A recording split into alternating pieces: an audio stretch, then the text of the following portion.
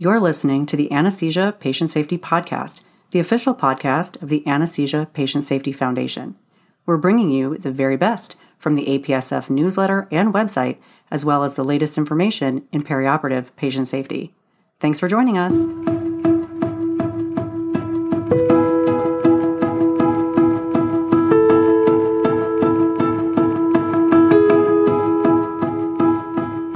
Hello, and welcome back to the Anesthesia Patient Safety Podcast. My name is Allie Bechtel, and I'm your host. Thank you for joining us for another show. It may be December already, but there are still some excellent articles from the October 2023 APSF newsletter. Today, we are talking about a fairly common procedure where the choice for anesthetic technique is often debated. Before we dive into the episode today, we'd like to recognize Fresenius Kabi, a major corporate supporter of APSF. Fresenius Kabi has generously provided unrestricted support to further our vision that no one shall be harmed by anesthesia care. Thank you, Fresenius Kabi. We wouldn't be able to do all that we do without you. Our featured article today is Preoperative Evaluation and Selection of Anesthesia Technique for Endoscopic Treatment of a Patient with Food Bolus Impaction or Foreign Object Ingestion by George Tufik and colleagues. To follow along with us, head over to apsf.org and click on the newsletter heading. First one down is the current issue. From here, scroll down until you get to our featured article today. I will include a link in the show notes as well. Before we get into the article, we are going to hear from the author. Let's take a listen. Hi, my name is George Tufik, and I'm an associate professor in anesthesiology at Rutgers New Jersey Medical School in Newark, New Jersey. To kick off the show today, I asked Tufik why he is so passionate about this topic. Here is his response. Our team wrote this article because anesthesia for an endoscopic procedure to treat food bolus impaction or foreign body ingestion presents a unique set of challenges for an anesthesia team. Not only are these patients at high risk for aspiration or gastrointestinal complications such as bleeding or perforation, but these procedures are also often performed in remote locations without the support found in an operating room. Our article reviews such important considerations as clinical presentation, underlying conditions, proposed surgical approach, and logistics when one approaches the anesthesia for this patient population. Thank you so much to Tufik for providing exclusive content for the show today. We are so excited to get into the article. And don't worry, we are going to hear from Tufik again. And now it's time for the article. Let's start with some background. Our discussion today is going to focus on providing anesthesia care for patients with food bolus impaction and foreign body ingestion who require urgent endoscopy procedures with either a push or retrieval technique. There may be significant complications during or after this procedure, including gastrointestinal perforation, bleeding, or ulceration. For pediatric patients, the most common objects ingested include coins, toys, magnets, and batteries. Check out episodes number 96 and 97 of this podcast for more information about keeping pediatric patients safe following button battery ingestion. In adults, the most common cause of food bolus impaction is bone or meat bolus. Foreign body ingestions are more likely to occur in children, psychiatric patients, and prisoners, while food bolus impaction are more likely to occur in elderly male patients with a history of esophageal pathology such as esophagitis, esophageal strictures, and hiatal hernias. The majority of food bolus impactions are found in the lowest one-third of the esophagus. and this location is related to the associated complications, which may include esophageal erosion, mucosal damage, foreign body sensation, odynophagia, and sialorrhea. Ingested foreign bodies are usually found in the upper 2/3 of the esophagus and may be associated with inability to clear secretions and injury to the airway. Patients may be at risk for life-threatening complications depending on the ingested food or object, the location, any underlying pathology, and time to treatment. So how can we retrieve or move the ingested food bolus or foreign body to relieve the obstruction? Patients who undergo endoscopic retrieval or manipulation to relieve an acute obstruction are more likely to have a successful removal, lower rates of minor complications, and decreased need for surgery or hospitalization. Keep in mind that the rate of complications increases with longer duration of the obstruction and with increased size or depending on the type of the foreign body. The authors provide the example of a patient who presents following sharp-pointed food impaction and is at high risk for esophageal perforation. This is the scenario for early endoscopic intervention. Patient presentation may include dysphagia, odynophagia, vomiting, or feelings of choking and gagging. Impaction or ingestion may lead to obstruction, which may cause airway compromise, failure to handle secretions, and even death. We are going to review the tools that may be used during endoscopy by the proceduralist to retrieve the ingested material, which may include baskets, retrieval forceps, polypectomy, snares, and nets. These procedures may be performed with flexible endoscopy, which may not require anesthesia, or rigid endoscopy. We have so much more to talk about when it comes to keeping patients safe during these procedures. So let's turn our attention to anesthetic considerations for endoscopy. There are different standards for sedation and anesthetic practices depending on different institutions and legal jurisdictions. Sedation may be administered by anesthesia professionals or non-anesthesia professionals, including nurses and gastroenterologists. Medication options may include IV sedative hypnotic medications, benzodiazepines, and opioids. In 2018, the American Society for Gastrointestinal Endoscopy published guidelines for the standards of care for patients undergoing endoscopy procedures who are supervised by interventional gastroenterologists. Sedation may be provided by non-anesthesia professionals with topical anesthetics and minimal or no IV medications, up to moderate sedation with propofol and other IV medications. This may only be in locations where non-anesthesia professional administered propofol is permitted. These guidelines report that when sedation for endoscopy is provided by anesthesia professionals, there is higher patient satisfaction, decreased distractions for the endoscopist, increased procedure volume in the endoscopy suite since there is shorter sedation times with faster recovery. As a result, anesthesia professionals are often requested for endoscopic procedures, and today we are focusing on endoscopic retrieval of food bolus or foreign body. When you are called to the endoscopy suite for food bolus impaction or foreign body ingestion, what is your choice for the anesthetic?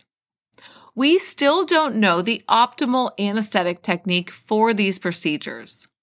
It is really important to weigh the risks and benefits.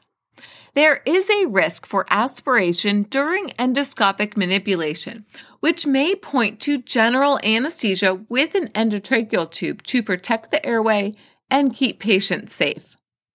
However, monitored anesthesia care and sedation is often used, and studies have not revealed a superior approach.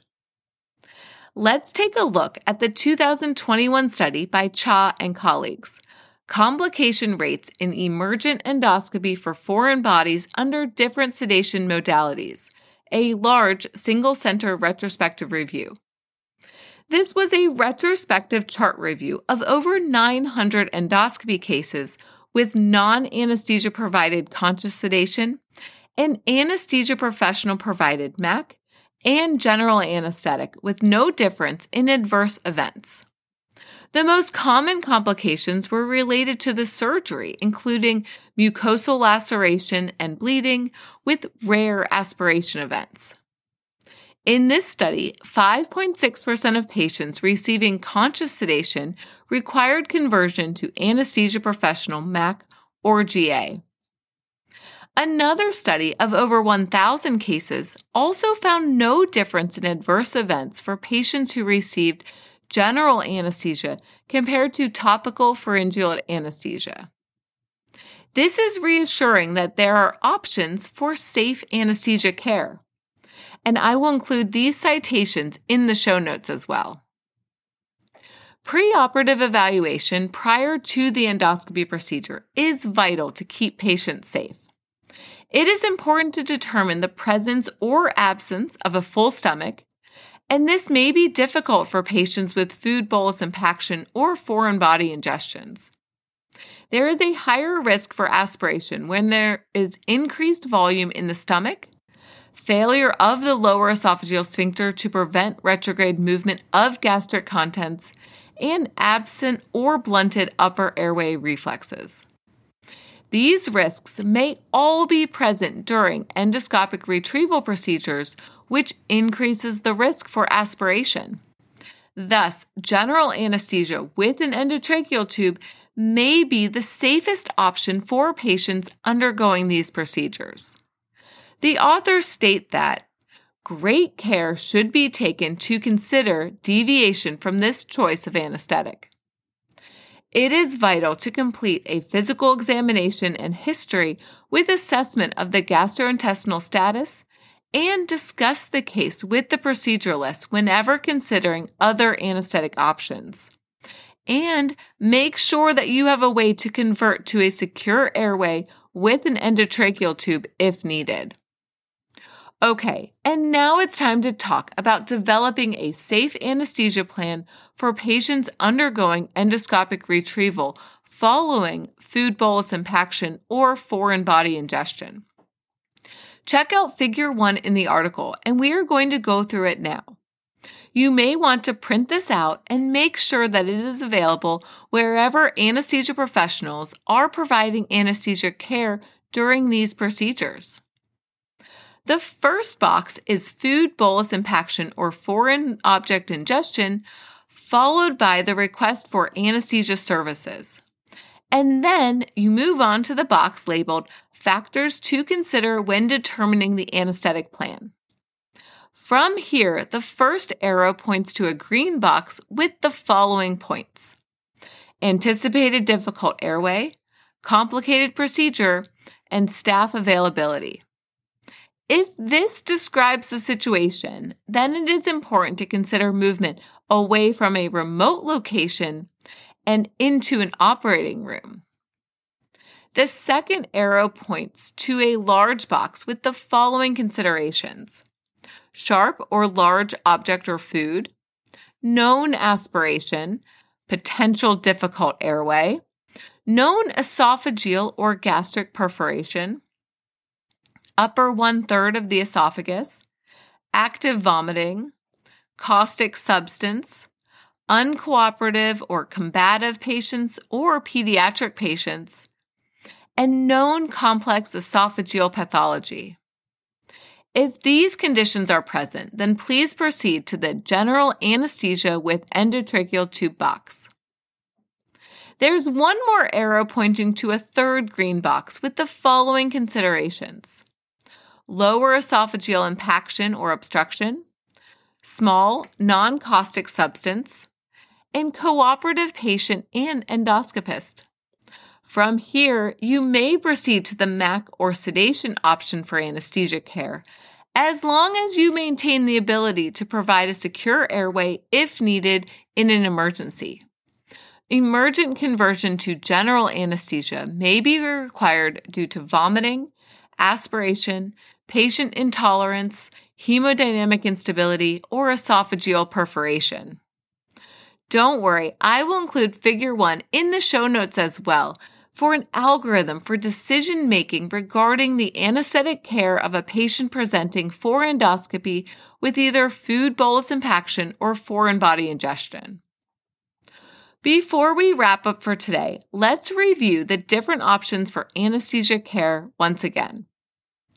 Patients or procedures with the following characteristics are more likely to require general anesthesia with an endotracheal tube, and at times, additional resources, including equipment and personnel or movement to the operating room for the procedure, rather than a remote, non-operating room anesthetic endoscopy suite. Obstruction or impaction in the proximal esophagus, technically difficult retrieval or anticipated longer procedure duration, ingestion with a caustic material, large or sharp foreign bodies, pediatric or combative patients, history of abnormal esophageal or gastric anatomy, active or recent nausea and vomiting, morbidly obese patients, and anticipated difficult airway. MAC or sedation may be provided for patients and procedures with the following characteristics: suspected but not confirmed ingestion, foreign body in the distal esophagus, patients with little or no comorbidities, no recent vomiting, small-sized object or food bolus, a dull object, good patient compliance and acceptance of the sedation plan, and provider and patient preference.